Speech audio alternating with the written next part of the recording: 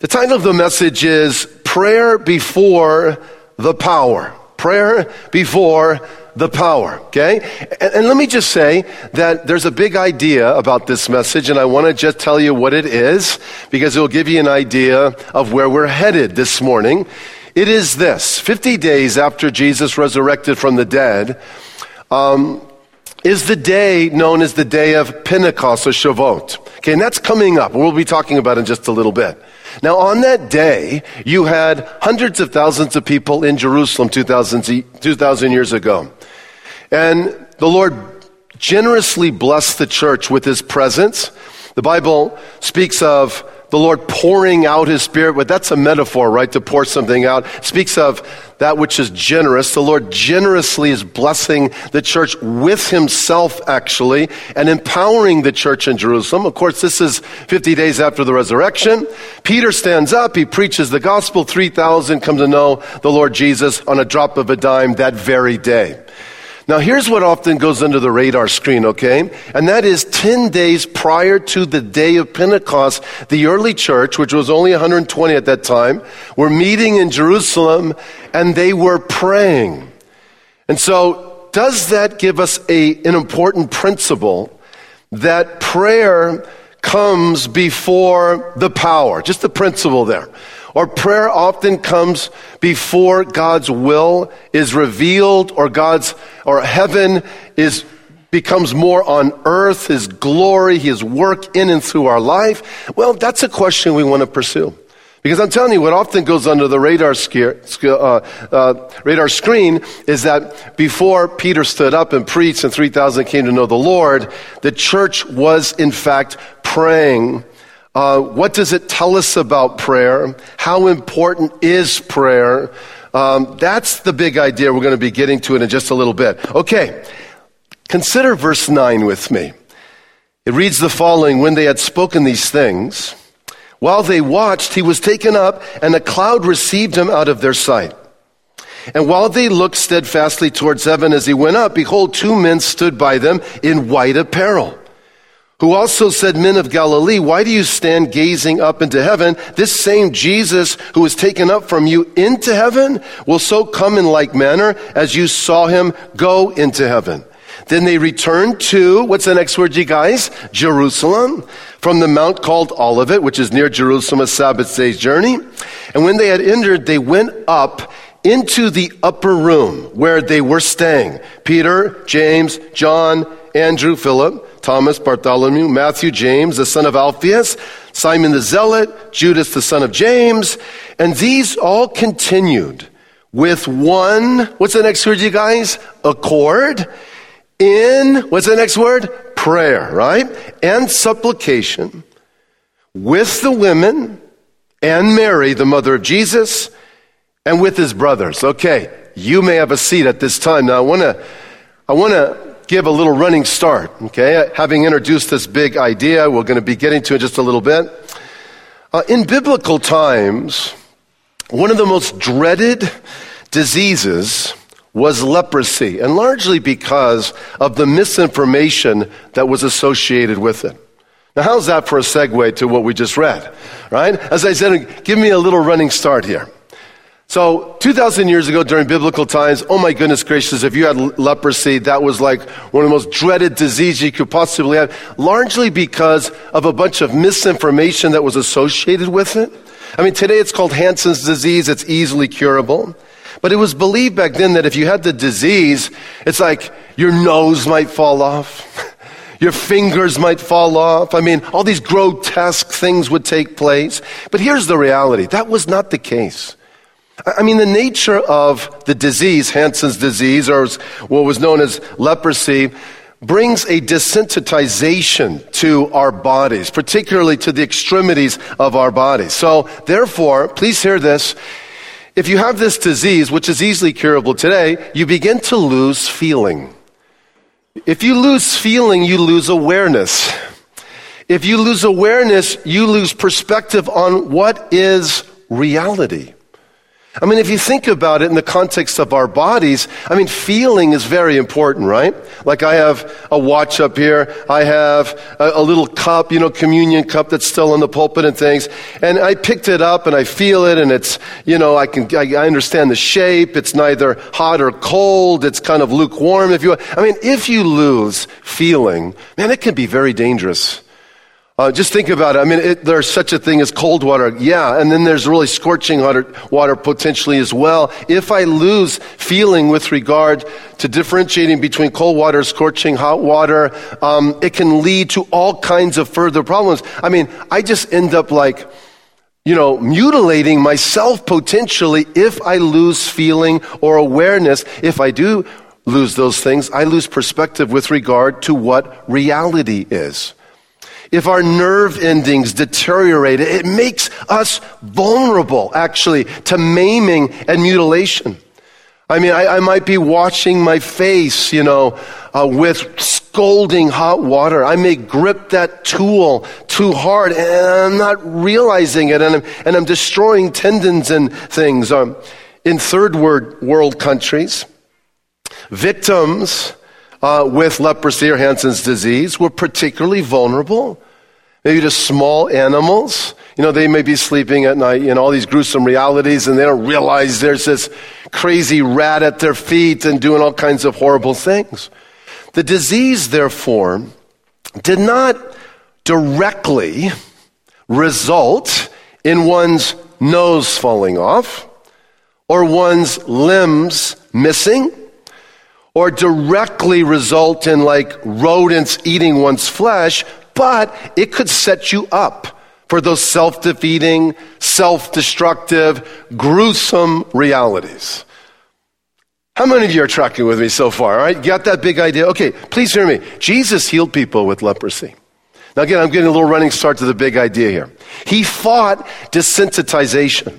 We're going to learn just a little bit. Leprosy is a type of sin, actually. Okay, sin desensitizes us. Sin, results in a disconnect between feeling, knowing, being aware of what reality actually is. And Jesus healed people with leprosy, which is a demonstration of the healing that he brings into our life on a whole greater level, which we're going to be addressing a little bit. 2 times the Bible addresses that he healed people with leprosy. Matthew chapter 8, verse 1 through 3 reads, large crowds followed Jesus as he came down the mountainside, and suddenly a man with leprosy approached him, knelt before him, and said, Lord, if you are willing, you can heal me and make me clean. Jesus reached out, get this, and he touched the guy.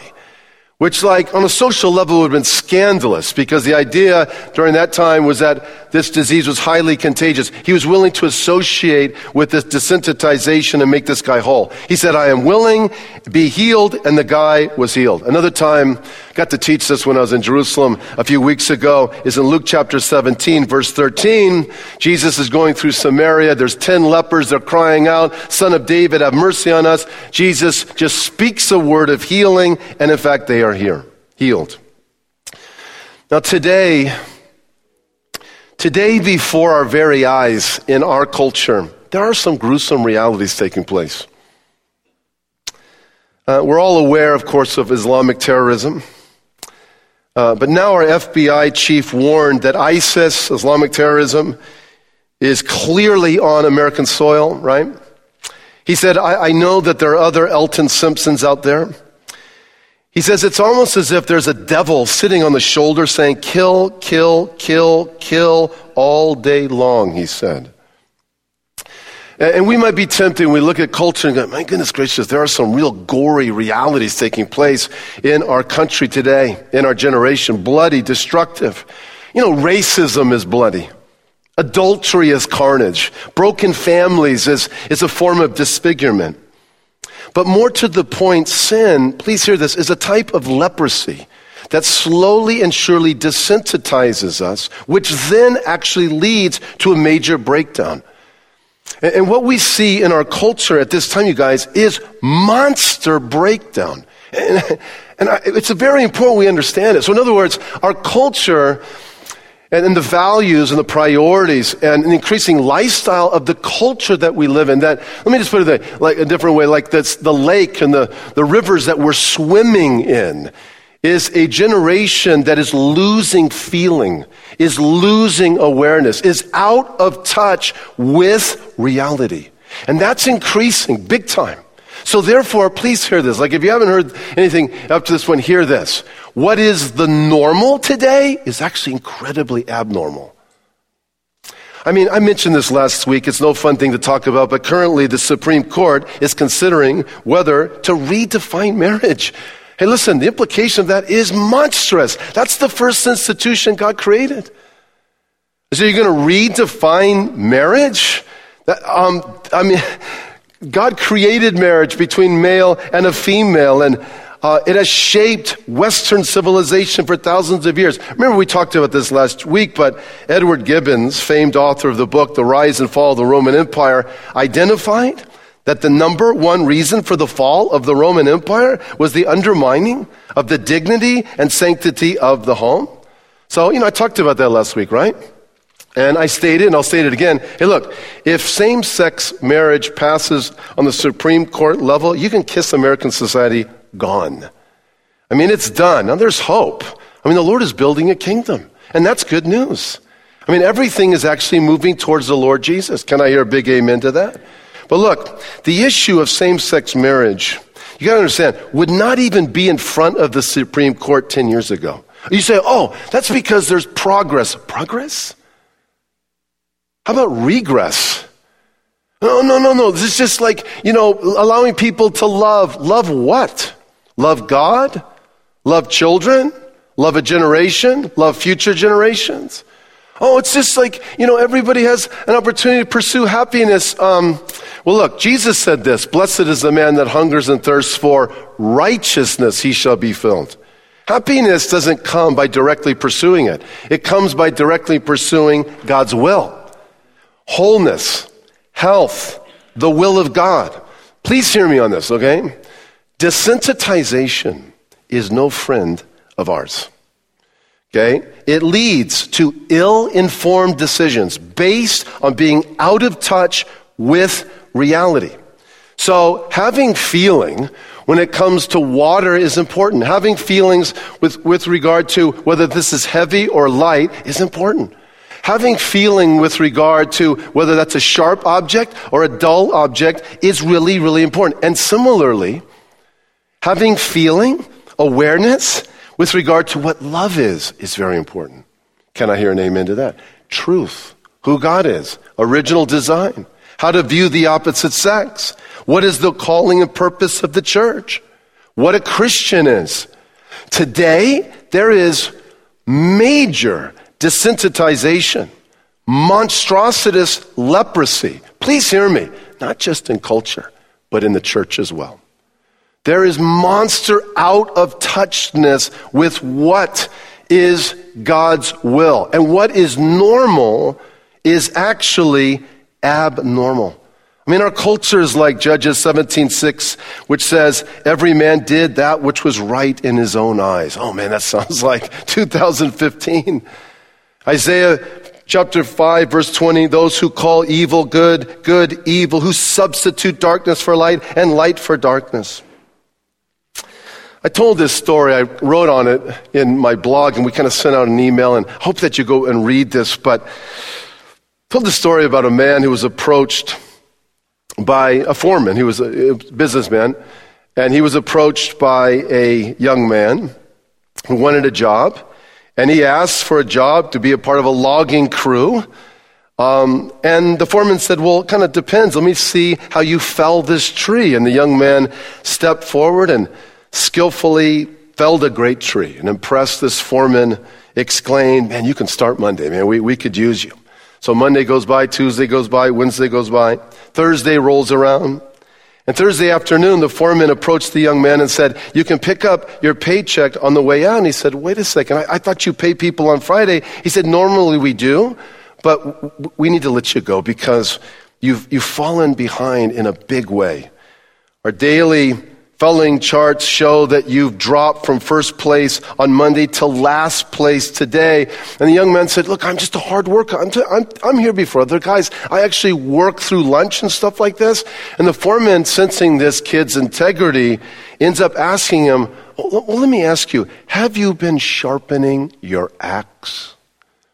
I mean, you've been working really hard. I got it. You're here and you work, at lunch and stuff. But, okay, you need to be sharpening your blade, though, right? And the young man replied, no, sir, I've been working too hard to take time for that. Now, the reason I told that story is, could it be that our lives have become so busy and so distracted that we're not taking time to sharpen the axe, if you will? That we're becoming dull and numb? Do our lives need sharpening? Do we need greater awareness to the will of God in our lives? I mean, here's a good question. I kind of wrote about it. I hope you look it up. Are we using dull axes in our attempt to make an impact for Jesus? And if so, what do we need to do to sharpen our influence? Okay. I said all of that to get to our text. I love chapter 1 here of Acts. And as I mentioned, what often goes under the radar screen is before the power of Pentecost. It's actually the day of Pentecost and what took place on the day of Pentecost, which is Acts chapter 2. When Peter stands up, preaches the gospel, 3,000 Jews, and I'm sure also proselytes to Judaism, Jews and Gentiles, end up coming to faith in the Lord Jesus Christ. But please hear this. What often goes under the radar screen is the church was in fact praying. Do you see that? Please look with me in verse 14. Okay? I mean, Jesus ascends to heaven. That's 40 days after the resurrection. And he has told them, if you go back, actually I told you in verse 14, look, they'll all continue with one accord in prayer, right? So they go in Jerusalem, they're praying. But the reason why they're doing that is if you go back up to verse 8, and we didn't read it, but let's read it now. Jesus said, you shall receive power when the Holy Spirit has come upon you, and you shall be witnesses to me in, can someone tell me? Jerusalem, right? So guys, that's where it's going to start. That's where I want you to be, in all Judea, Samaria, to the ends of the earth. So here's the idea, right? He's given them a mission statement, if you will, or a purpose statement. Look, this is my will. I want you to start in Jerusalem, so you be hanging out in Jerusalem. He ascends to heaven, a demonstration he's the king. They go back in Jerusalem, and what are they doing? This is awesome. They, in fact, are praying. Hey, look, listen, think about this for a second. Think about if the disciples saw Jesus ascend to heaven, and they're like, oh my goodness gracious, and I'm going to split to Jericho, another one's going to go to Nazareth, and another one's going to head back up to the Galilee, and they were fractured, or they were distracted, and they didn't go to Jerusalem, and they weren't meeting together, and they weren't praying. I mean, what would have happened if that would have taken place? Verse 13, please look at it with me, tells us that they enter an upper room, perhaps the same room of the Passover, where when Jesus washed the disciples' feet and when Judas Iscariot betrayed him. And it's possibly this very place in the upper room, in the upper part of the city of Jerusalem. And they're there 10 days together before Pentecost, where there's this incredible work of God's Spirit in their life that results in thousands coming to know him. There's strong evidence that the epicenter of the early church, I wish I could show you some pictures, but I could show you some pictures, but I don't have them today, is located in the upper western hill of Jerusalem. One day I was asked by Rick Warren, what's my favorite place in Israel? And my answer was this place right here, upper part of the city of Jerusalem, which which today is known as Zion, and where the Passover was, which is commonly known as the Last Supper, where I believe Acts chapter 2, Pentecost took place as well. Today it is known as the traditional site of the upper room. In fact, there's a 1st, 2nd century Messianic synagogue they have foundation of, and there's a building built over it. When I was in Jerusalem this last time, many times I would just go to this very spot. I had some wonderful times of prayer, praying for our church, just spending time with the Lord. It was absolutely phenomenal. And I was just like right in the epicenter of where I believe all of this took place. It was just incredibly surreal and awesome. Very close by is the traditional site of the tomb of David. It's where the messianic seal has been found. And in verse 14, go back there, please. All continued. And this is very important. All continued with one, what's that next word, you guys? With one accord. It's a very interesting word Luke is using because it's a musical term that means to strike the same notes together. And the idea is that there was this similar harmony. The disciples were being tuned up by the same realities. They were in one accord. Now you have some notes in front of you, and I want to identify some of the ways in which the early church was tuned up by the same realities. In other words, they were thinking in a similar way. They were on the same page. And we need to learn from them. I mean, for example, number one, they clearly believed Jesus had given his life on the cross, had conquered the grave, he had bodily resurrected. So they were tuned up by the person of the Lord Jesus. Number two, they were tuned up by the same reality of the promise of God's presence and power. They believed that. They believed that the Lord would bless them generously with his presence, the baptism with the Holy Spirit. Number three, they believed the plan of the Father's kingdom was still active, on the table, if you will. They were expecting the kingdom to materialize on planet Earth with the reign of Jesus that was still on the table. They believed that.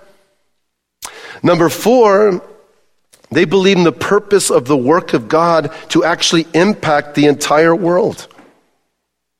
They were tuned up by that reality. Start in Jerusalem, Judea, Samaria, to the uttermost parts of the earth. Another reality that they were tuned up and in one accord with, and you can write this, the right answer in your notes there, is that Jesus would in fact return in power, okay, as the king of the kingdom. Now, those are great realities to be tuned up by.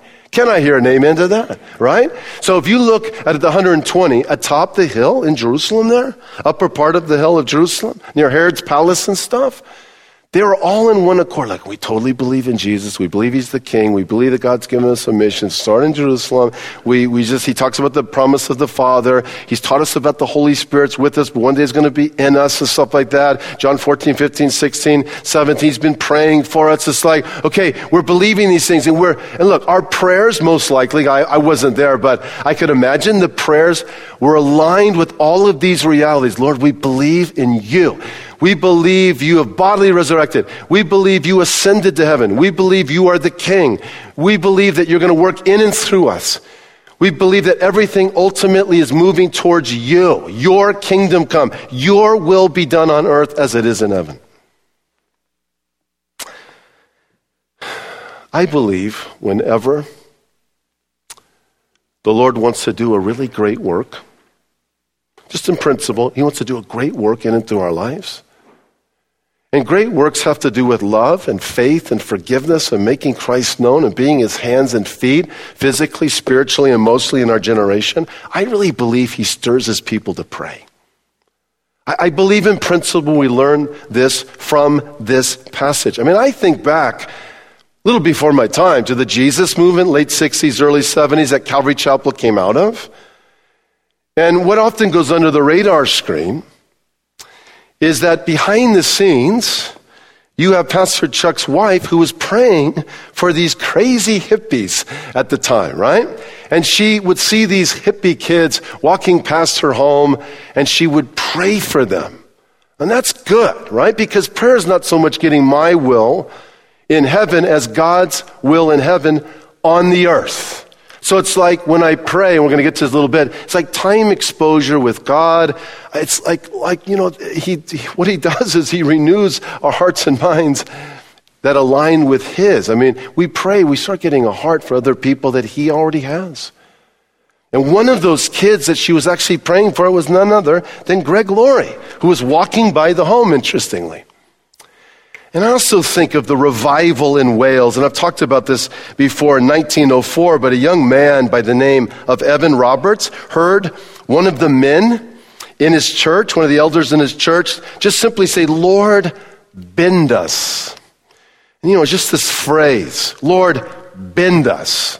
The idea is like we want to be marching on our knees, dependent upon you. We want to be a place of availability, giving you our attention. And it resonated with him. Just like, bend us, just boom. Just awakened his heart. Now, he knew the Lord, and he had passion, but his heart was hard. And he began to pray, "Lord, bend me." And the Lord did, and actually changed his outlook on life. And he actually began to pray that God would give him 100,000 souls for salvation. Whoa. Lord, I pray 100,000 people would be reached in this generation for you. You would work in and through my life and be a part of it one way, shape, or form. What a wonderful thing to pray. October 31st, 1904, Evan brought his 4-point message to his home church. The first point was, if there's any sin in your past that's not confessed to God, he's like, on your knees at once. Just confess it. Because the Lord wants to get you past your past. He wants to affirm that you're forgiven and you're freed from that. That's a great thing. Second thing is, if there's anything in your life that is doubtful, anything you can't decide whether it's good or evil, away with it. It's like if it's not of faith, it's sin, the Bible says. May there be no cloudiness between you and God. Number 3, do what the Holy Spirit prompts you to do. Obey immediately, promptly, implicitly, with unquestioning submission to God's Spirit. And the fourth thing he said was publicly profess Jesus as your Savior and Lord. Take a stand. There's no such thing as secret Christians. Take a stand. If you confess Jesus with your mouth, that he is Lord, and believe in your heart that God raised him from the dead, you shall be saved. So his cry, please hear this, was bend the church and just save the world. And here's what happened. As a matter of public record, the culture in Wales began to radically change because people's lives were being impacted by Christ. Taverns closed, gambling went out of business, prostitution houses shut down. On the other hand, harmony spread as families were reunited and friendships restored and debts paid and divisions in churches were healed. And it all started with this prayer, Lord, just bend us, impact our life. Lord, what is your will? Accomplish it. And the rest is history. The rest is his story, really God's story of grace. How important is prayer? I mean, just think about prayer in the life of our Lord Jesus. Jesus prayed at the beginning of his ministry, Luke 3. He prayed before he chose the 12. He prayed before he raised Lazarus from the dead. Before his arrest and giving his life on the cross, John 17, man, he's in major prayer.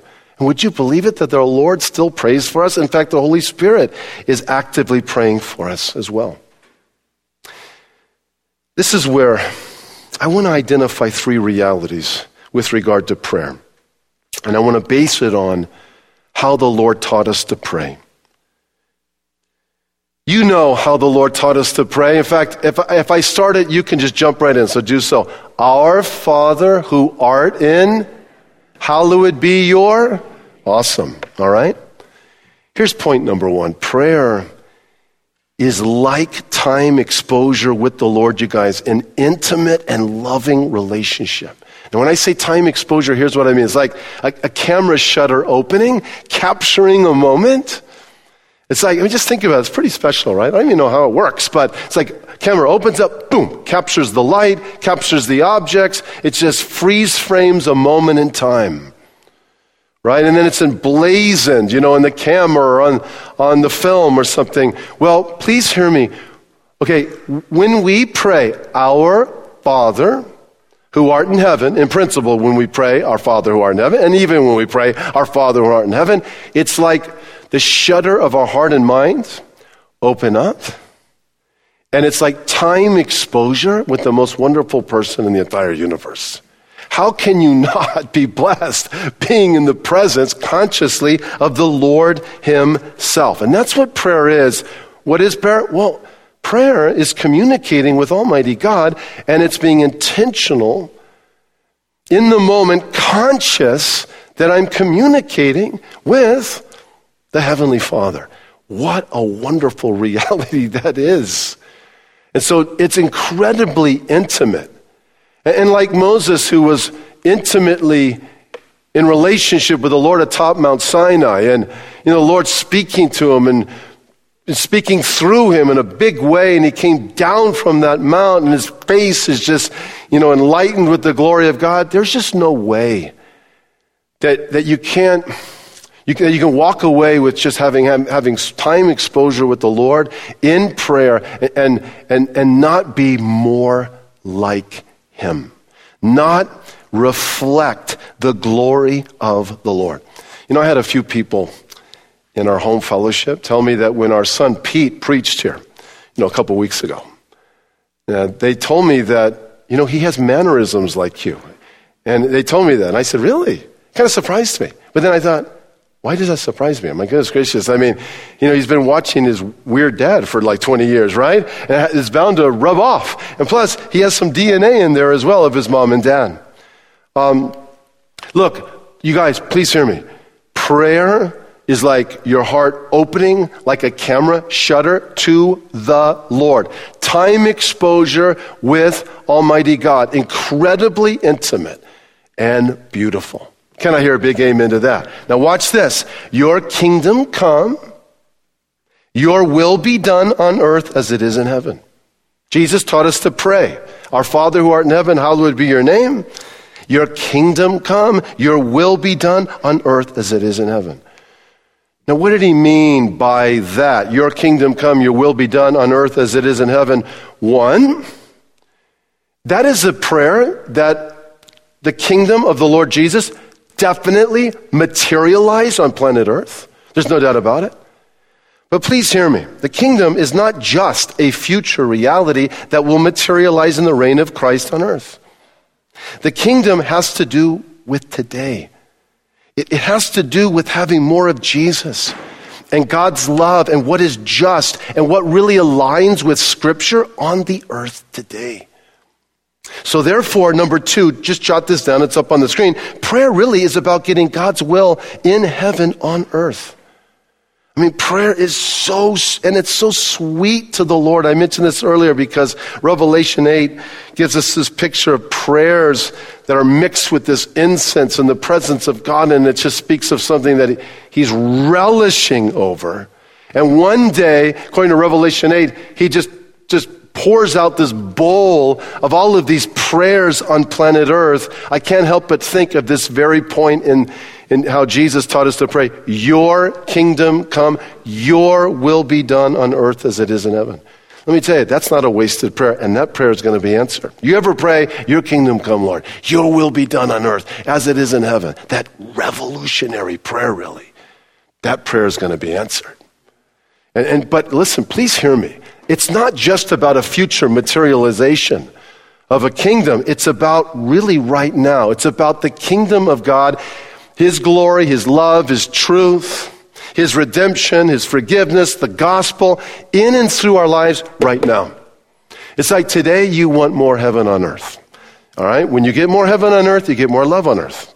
You get more redemption on earth. You get more justice on earth. You get more mercy on earth and compassion on earth. And then Jesus taught us, just want to draw from this phrase, give us. It's like, give us this day our daily bread, like we're dependent upon you. But go back to Acts chapter 1. I can't help but think that the early church was like, okay, Lord, you promised you would generously bless us with your presence. We need your power. We need your strength. We need the gifting of the Holy Spirit. So Lord, give us what we need and more, that you would be glorified in and through our life. And it leads to this point, number 3. Prayer says, Lord, I am dependent upon your power. I'm dependent upon it. And it says, I'm available for you to work through my life. Look, the Lord had given the church a purpose, mission statement, Acts 1:8. As I mentioned earlier, imagine if after the ascension, the church didn't go back to Jerusalem. They were distracted. They weren't in prayer. They weren't in one accord. What would they have missed? Look up here for a second, you guys. Just drop an idea. I want you to think about it. Do you think the Holy Spirit, who, of course, indwells us and is working through us, I mean, we are the body of Christ. What an honor that is. All of us are members of his body. Can I hear an amen to that? Watch this. Do you think the Holy Spirit wants to affect change? Wants to impact in this generation? Wants to work in ways, well, I mean, do you think he wants to accomplish realities that haven't been accomplished yet? Oh, there's just no doubt about it. I mean, it all started with the Father who thought this plan of salvation. Jesus bought it, but the Holy Spirit brought it. And just get this idea. The Holy Spirit wants to work in and through each of us. Starting in our home, starting in our home church, starting in our home city, starting in our own Jerusalem. Do you think that he has a vision, if you will? He has objectives he wants to accomplish in this generation. He wants certain realities to exist that don't exist yet, but he wants them to exist. Well, of course he does. Do you think it's possible that it's like we could be distracted or just dull or just not listening and not open to it? Well, I'm absolutely convinced of that. And that's not where we want to be. We want to be in a place where it's like, Lord, I adore you. I give you my attention and my availability. What is it that you want to do in and through my life? Please hear me. We're living in a generation that what is normal is really abnormal. And it's all around us. And the absence of prayer is really easy to trace. The absence of prayer basically is saying, look, there's not really an intimacy of relationship with the Lord, because the lifeblood of any relationship is communication. And the absence of prayer is easy to trace in the sense that I'm just not interested actually in your will in heaven, which is so awesome: love, redemption, healing, the kingdom now, and ultimately materializing with the return of Jesus Christ. I mean, the absence of prayer just basically says, I'm not interested in you using my life. And the absence of prayer is easy to trace as well, because it basically says that one is not dependent upon the person and the work of the Spirit in and through their life. And because of those reasons, I say this, you guys, it's time for us to pray. Can I hear an amen to that? It's so true. Listen, I was listening to my dear friend Greg Laurie speaking at the Reagan Library, Southern California. He's talking about revival, and the need for revival. In principle, if you go back 2,000 years before Pentecost, and not to imply we're praying for a second Pentecost, because what would that mean? There's just only this Pentecost of 2,000 years ago is like what launched the church with the knowledge of Jesus Christ beginning in Jerusalem all throughout the earth. So we're not really praying for a second Pentecost, but what we are saying is, Lord, you are continuing your work in this generation, and we want to be a part of it. Big time. But he was just talking about, man, we need to pray, we need to pray. We need revival and awakening. Listen, we got to cut out the leprosy. I mean, the leprosy is killing us. The lack of feeling and awareness to what even reality is when it comes to love and truth and what aligns to the Word of God. That has to be cut out. My goodness gracious. It leads to self-mutilation, all this gory stuff. Has to be cut out. Well, I mean, how does that take place? Man, it begins with prayer. No doubt about it. May the Lord just sharpen our lives and our influence to His glory. We need to pray, and it's all of this is really leading to, I'm going to invite you to do something, church family. Stephanie and I have been thinking about this for a little bit. I'm really looking forward to it. But to give you some perspective, The 10 days of prayer between the Ascension and Pentecost is actually on the biblical calendar coming up very quickly. So in other words, May 14th, okay, which is Thursday, is like the first day that the church began to pray in Jerusalem, okay? So May 14th to May 24th, okay, is like the 10-day period, May 24th being the day of Pentecost, 50 days after the resurrection. How many of you are tracking with me on that, right? Okay, got that big idea? Look, I want to encourage the church family. I'm to every day during that time period, set significant time aside to seek God and to ask Him to cut out any leprosy, any desensitization in your own life, and pray for that with regard to our church and the church universal throughout the world. Because the church needs an awakening. Sometimes we say, our country needs a revival. Revival is something that takes place in believers' lives. Our country needs evangelism. What ends up happening is when you have believers who are awakened, then they're they're praying and they're available and they've given the Lord their attention and adoration. And they're saying, Lord, look, I'm available, work in and through my life. And then you have like a Peter who stands up on Pentecost and is unashamed of the gospel of Jesus Christ. And that's what we need today. So, let me invite you beginning Thursday for 10 days. And Stephanie and I are going to just take time aside. Maybe you could just think from 12 to 1. You just give some significant time in prayer on your knees and just seeking the Lord and opening His scriptures and praying for a reawakening in your own life and your family and with your spouse and your children and our church family and believers all throughout the world. That would be a phenomenal thing. And let's just see what the Lord would do as we give Him our adoration, as we give Him our attention, as we give Him our availability. That would be great. And I'm going to send little encouragements and perspectives and scriptures via email. If you're on our email list, you'll be getting them these 10 days. If you're on our texting log, you're going to get little updates and stuff. If you're not, it would be great to get your information if you would like them, because I'll send them to you during those 10 days. Can I hear an amen to that, guys?